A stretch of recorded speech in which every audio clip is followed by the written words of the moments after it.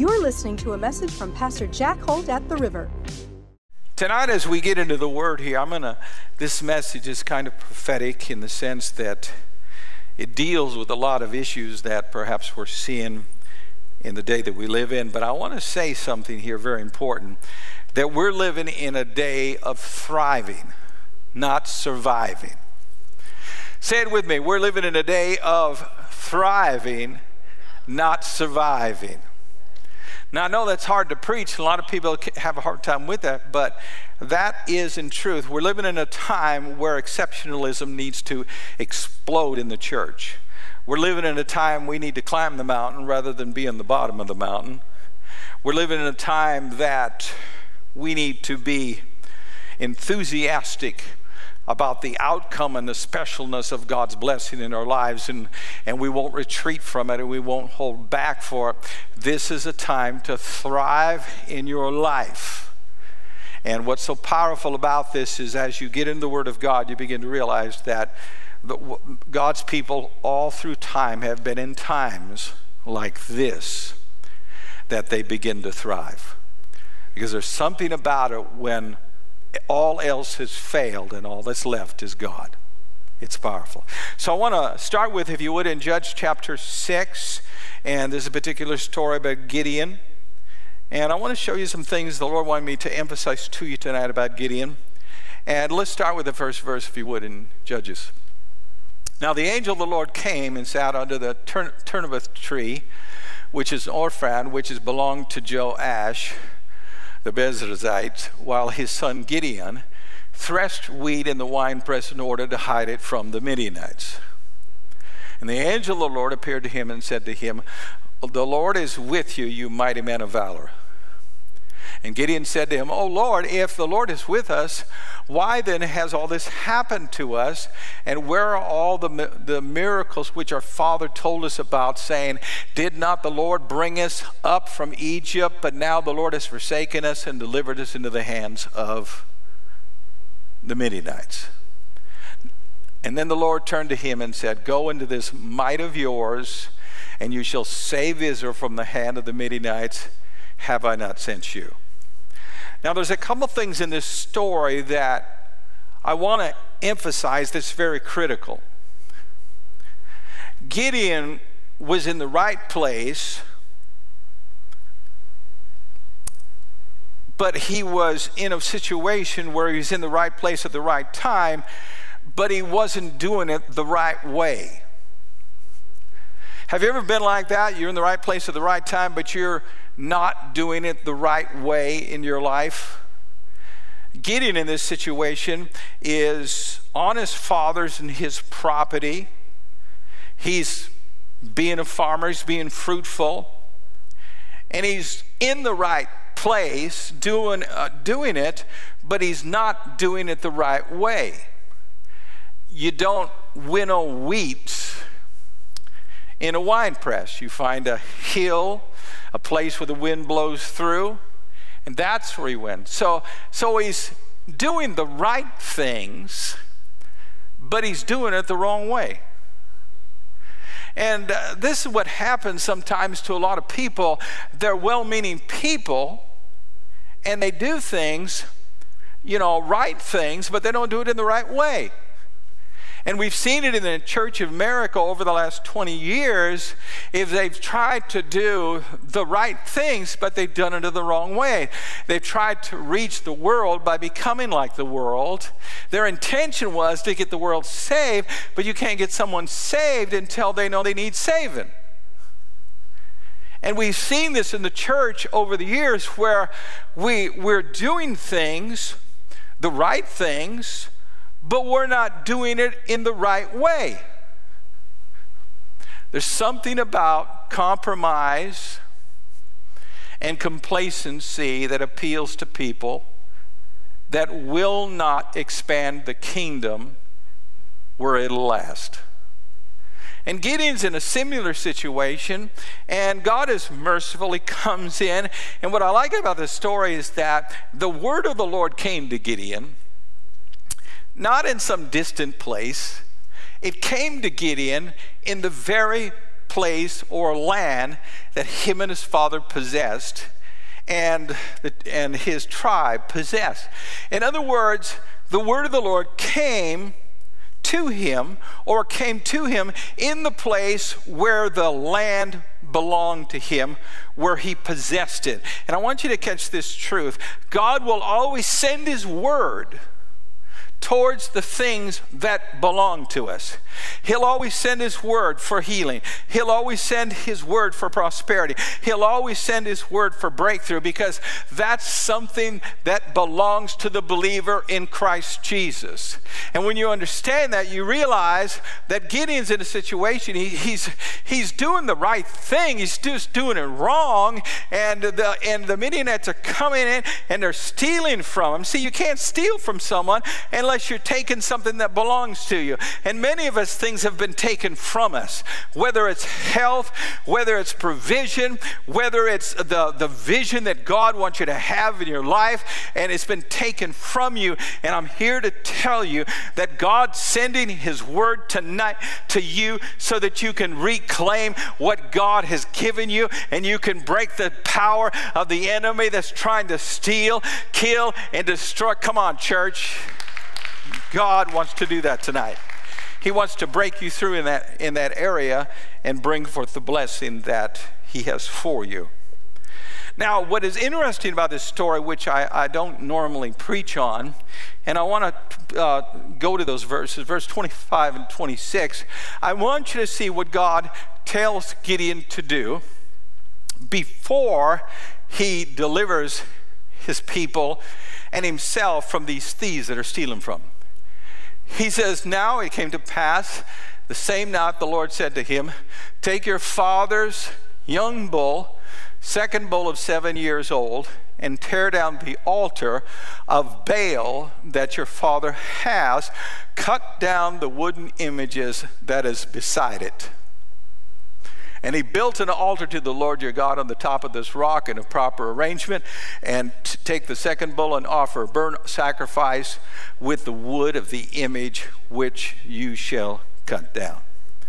Now, what I want to ask is this: why in the world did God have Gideon tear down the altars of his father before he delivered the people? What was the purpose of tearing down the altars? I want you to always remember this about altars. Altars are symbols, when they're outside of God, they're symbols of lies that are built on altars. In other words, in Gideon's day, just like in our day, there are lies not only about Christianity in the church, there's lies in our culture that are trying to project to people's minds and their ideas, and these lies will limit, and they will put a lid on your life, they will hinder your life. And if we're going to break the power of the wicked one, we're going to have to tear down some of the altars in America today, and tear down some of the altars in the churches today that are built on the lies of the enemy. Someone ought to say amen right now. There's all kinds of lies that are in our culture right now. Let me give you a couple. Let me give you one in the church, and that is escapism. In the church today, for years it's been this way, where the church just basically believes that to be a good Christian means you're going to smell like hell and go through hell and live in hell, but then one day we're going to go to the streets of gold and we'll be walking in heaven, and that's normal. That is a lie from the pit of hell. With every pit there's a deliverance. With every fiery furnace there's a deliverance. With every plague there's a deliverance. Whatever you're facing right now in your life, God has called you to come out of it. God has called you to get a breakthrough from it, and it's not God's will that you stay in this state of escapism. He wants you to thrive in the midst of the pressure, thrive in the midst of the crushedness, thrive in the midst of the worry and the anxiety. He wants you to thrive in it spiritually in your life, so that you can bring the kingdom of God into your life and do something wonderful. Amen.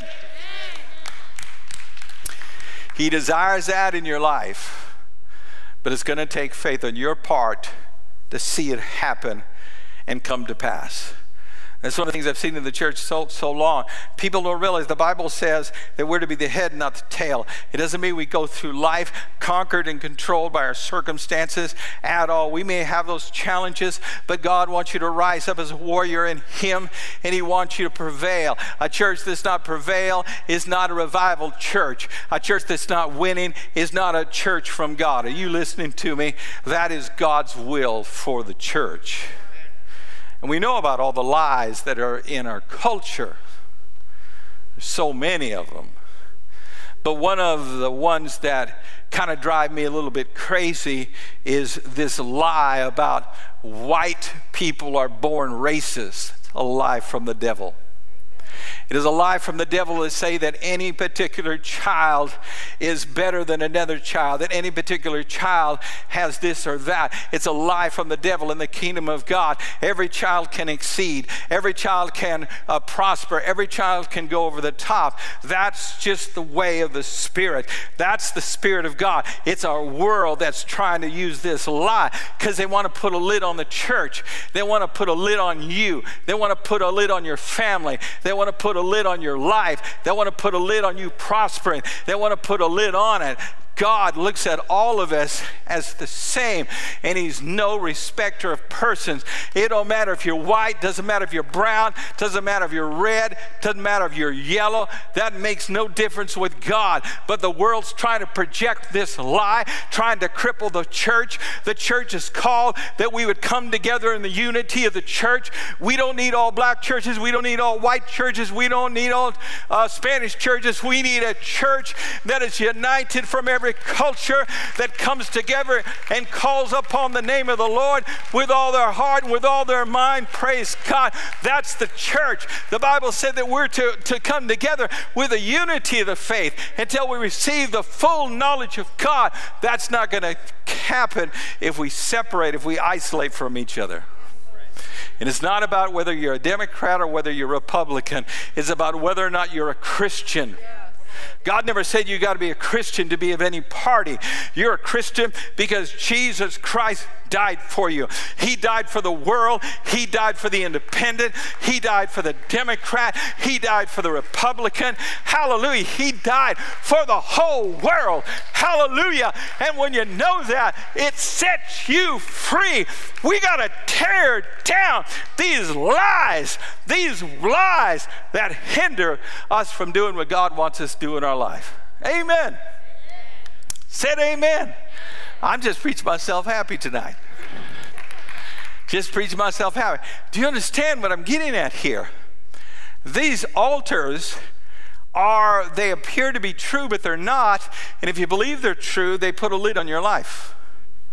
Think about all the marriages that have a lid on their life because they believe a lie. Here's the lie. He'll never change because he was raised that way.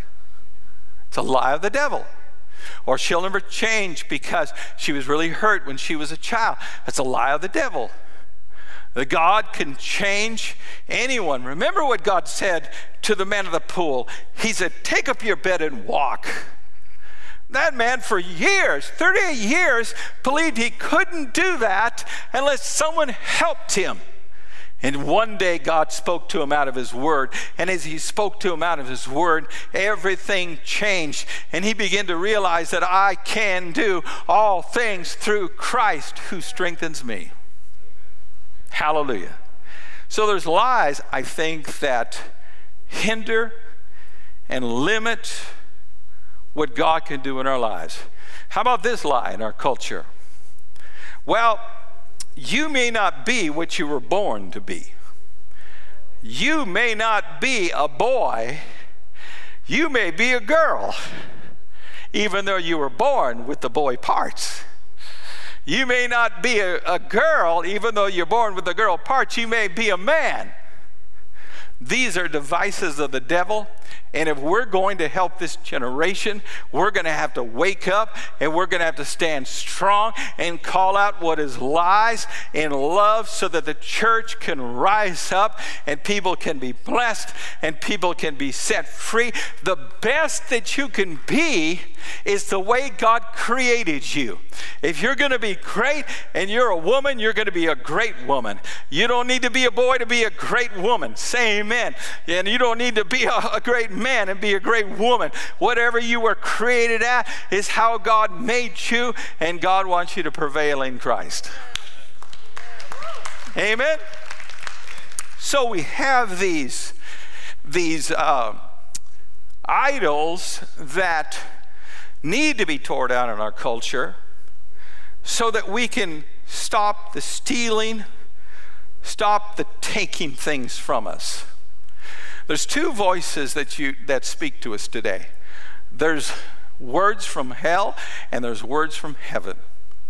You can always tell the words that come from hell, they always bring worry, they always bring fear, they always bring anxiety, they always bring pain, they always bring dismay. But when the words come from heaven, just like that angel spoke to Gideon and said, "You're a mighty man of valor. Go now in this strength and deliver the people." That word brought life. And when a word brings life, it enables you. It enables you to prevail. It enables you to succeed. It enables you to overcome in your life. I think sometimes what we need to do in the church is listen more intensely to the word that is being spoken. Because sometimes we limit ourselves because we don't pay close enough attention to what God is speaking to us in the church. We miss out. It reminds me of this story of Elisha when he was about to go on to be with the Lord. The king came. He was in war. He needed some help. And the prophet said, "Take the bow and shoot an arrow out the window, and that's the deliverance of the Lord." And then he said this to him. He said, "I want you to strike the Assyrians at Alphak until you destroy them." In other words, every time you shoot an arrow, that's a victory. And the king shot 3 times and stopped. Why? He wasn't paying attention to what the prophet was saying. The prophet was saying that I want you to strike so many times that your enemies are completely destroyed. But he wasn't listening carefully to the word of the Lord, and he missed out on the blessing of God. When God's word is spoken, we need to be attentive to it. We need to listen to it. We need to embrace it, and we need to follow its instructions, or we could end up in a battle that was supposed to end to continue in your life over and over and over and over again. And many of you know what I'm talking about, that God spoke to you about things and you take a little bit of it but not all of it because you weren't listening to what God really intended for you to have and to break free from. Amen? Turn to your neighbor right now and say, "There's got to be for you, man. It's got to be for you.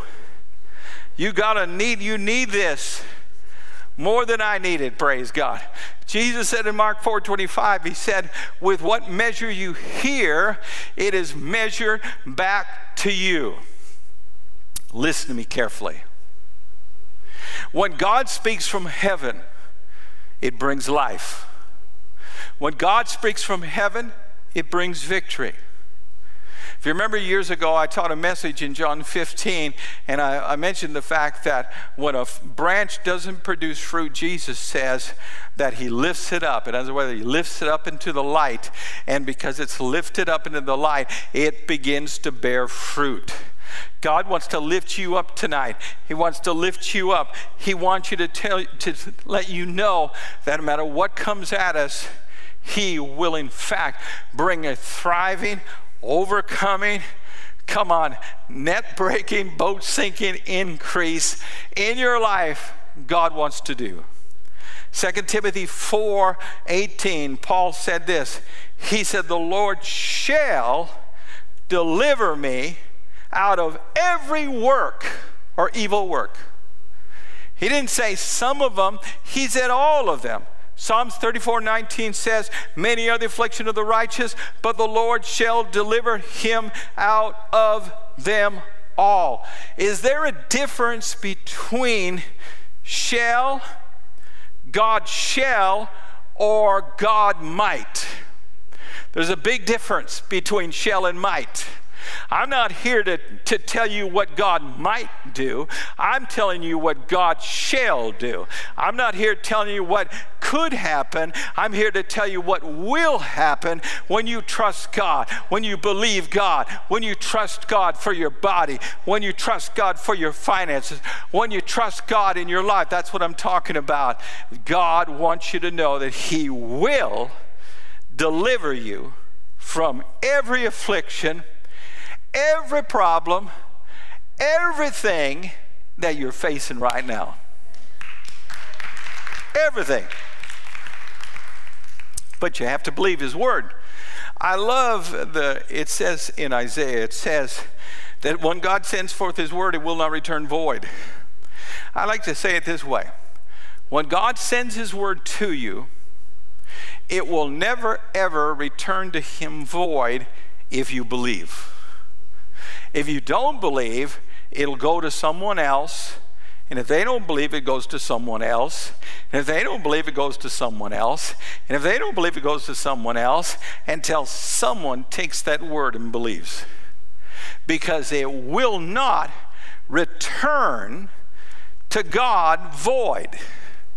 That's exactly why before Jesus comes back, there's going to be an increase of grace and favor that the world has never seen. You know why? Because generation after generation has not applied His word and believed His word, and grace has been piling up and piling up and piling up and piling up and piling up. And there's going to be a generation, which I believe is this one, where we just say, I can't stand it anymore. I'm just going to believe everything God's word says. I'm not going to throw in the towel at all. I'm going to believe exactly what God's word says. That generation is going to have a surplus of grace that was never received from the past, and it'll be received, and God will use it all up, praise God. And God will bring great favor before our Lord Jesus returns to the earth, because He said heaven would hold Him up. Heaven would keep Him there until the restoration of all things. Until means He's, come on, church, He is going to bring it down. But it's going to be that process that we embrace His word. I like what it says in Church of Laodicea. It says of the lukewarm church, God is ready to spit out of your mouth, but the cold or the hot are good. Why? Because when you're cold, you're desperate. God, if you don't come through, I don't know what I'm going to do. God, if you don't come through, I don't know how I'm going to raise my kids. God, if you don't come through, I don't know how I'm going to save this marriage. God, I don't know. Lord, if you don't come through, I don't know how I'm going to save my business. And God can use that. Or you're so on fire for God that your vision goes way beyond your mentality. It goes way beyond, and you burn in your heart for more and more and more of God, more of His blessing in your life. God says, I can like either one of those. But the middle, nah. Just soon spit them out of my mouth than do it. You know, as you're here tonight, I want to just say this. It's very important. You have been through a year now of tremendous problems. And I'm here to tell you, Satan's attack on you didn't work. Amen. You're still worshiping. You're still serving. You're still giving. You're still declaring that Jesus is Lord. You're still living right. It didn't work. Everything that Satan threw at us didn't work. It didn't work. He didn't get you so discouraged you gave up. He didn't get you so messed up that you just threw in the towel. It didn't work. And it didn't work because God has a greater work for you than you ever could imagine in your mind and in your imagination. God has something great stored up for those who said, I'm going to believe, I'm going to stand, I'm not going to draw back from whatever I'm seeing right now in Jesus' name. Amen. Said amen. Said oh me. Hallelujah. I think what I need to do is pick you up a little bit right now. Can I do that? Can I lift you up a little bit higher? Some of you need to get lifted up a little bit higher. Some of you have been feeding on the news too much today. And you got the blues. I'm going to lift you up. Let me give you an example in Scripture. Noah. Noah built an ark during a time of great judgment. But what I want you to understand is when Noah built that ark, it was at a lower elevation. Lower elevation. After the judgment had occurred, and the earth was filled with water, and the ark rested, it went from a low place to a high place on a mountain. I want you to know that we've been through the flood, we've been through this, but I'm telling you right now by the authority of God's word that your ark is going to rest in a high place. You're going to be higher after this than you were when you started, because you started in a low place, but God's going to bring you to a higher place. Do you understand what I'm saying? Noah's ark was down here, but when it was over, he was up here. You may have been down there, but when it's all over, you'll be up here. Maybe I'll help those that can't see right. You were down here, way down here, but after it's all over, you're going to be up here. Come on, church. That's what God has for you. And you got to embrace that. And whatever judgment goes through in America today, that we're going to end up on a higher place than we were when it started. Hallelujah. So often people, they're waiting for it to stop raining. Lord, if as soon as we get the virus taken care of, as soon as, this gets better. Don't wait. Don't wait. The ark was rising. The more it rained, the higher it went. The harder it rained, the more it floated. The farther up it went, the longer it rained. I'm not waiting for anything to get better. I'm starting to be excited about God raising up right now through revelation, through the word, in your life, in my life. Hallelujah. Because we're going to rest in a higher place than we've ever rested before in our lives. Hallelujah. Send hallelujah. I want to show you a verse. It's really a beautiful verse. Genesis 8, verse 6 and 7. This is what Noah did before the ark actually rested. And listen what it says. So it came to pass at the end of the 40 days that Noah opened the window of the ark which he had made. Then he sent out a raven which kept going to and fro until the waters had dried up from the earth. I want you to notice what happens here. He sends out a raven. Why a raven? Ravens, they eat things that have died, animals that are decaying, fish that have died and are floating to the surface. So he sent out the raven first, and because the raven didn't come back, he knew there was still death out there. He knew it still wasn't time for him to rest until he sent out the dove. How many know in Scripture the dove is a symbol of the Holy Spirit? The Bible said when the Holy Spirit came upon Jesus, it came upon him as a dove and lit upon him. Amen? He sent the dove out. You know why? Because a dove is different than a raven. The dove brought back proof of life. Let me say it again. The Holy Spirit will always bring back the proof of life. He'll always bring back fruit. He'll always bring back what will give you life. Ravens are different. And I think in my life, I have a lot of ravens running around just like you do. Let me tell you the difference between the raven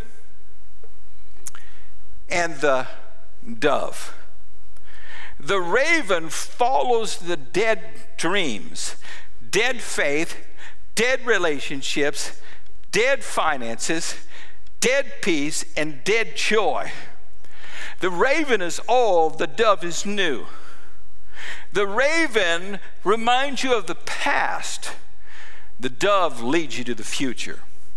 The raven points to your problems of the past. The dove points to the fact your sins have been forgiven. The raven perpetually projects fear. The dove ignites your faith. Ravens say we are victims, but the dove says we're victors.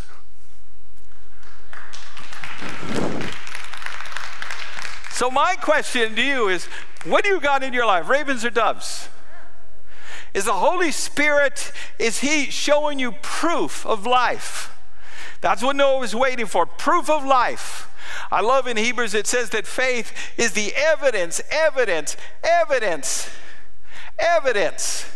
When the Holy Spirit speaks to us in His Word, He gives us evidence that we're going to make it. He gives us evidence that whatever you're going through right now, that God will always provide a way of escape, and that you'll never be tempted beyond what you can take. He gives us evidence in Scripture.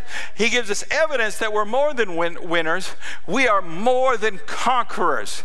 He gives us evidence in Scripture that says that no matter what you go through, you are greater than the thing that you're messing with, because greater is He that is in you than he that is in the world. We got ravens in our lives that are projecting dead visions, dead hopes, and all that stuff. What we need to do is embrace the Holy Spirit. Embrace what the Word of God is telling us today in our culture. What God is telling us, that we are in fact more than conquerors. We're not just winners. We are more than a conqueror. We are designed not only to conquer, but to have conquest, to go past what anyone would ever imagine in your life. I don't know about you, but in the midst of a trial, there's a lot of ravens. There's a lot of ravens reminding you of your past mistakes. There's a lot of ravens reminding you of dead dreams and visions. But I'm here to tell you that the seeing the right things is here. It's not coming. The season to see the right things has come. It's not coming.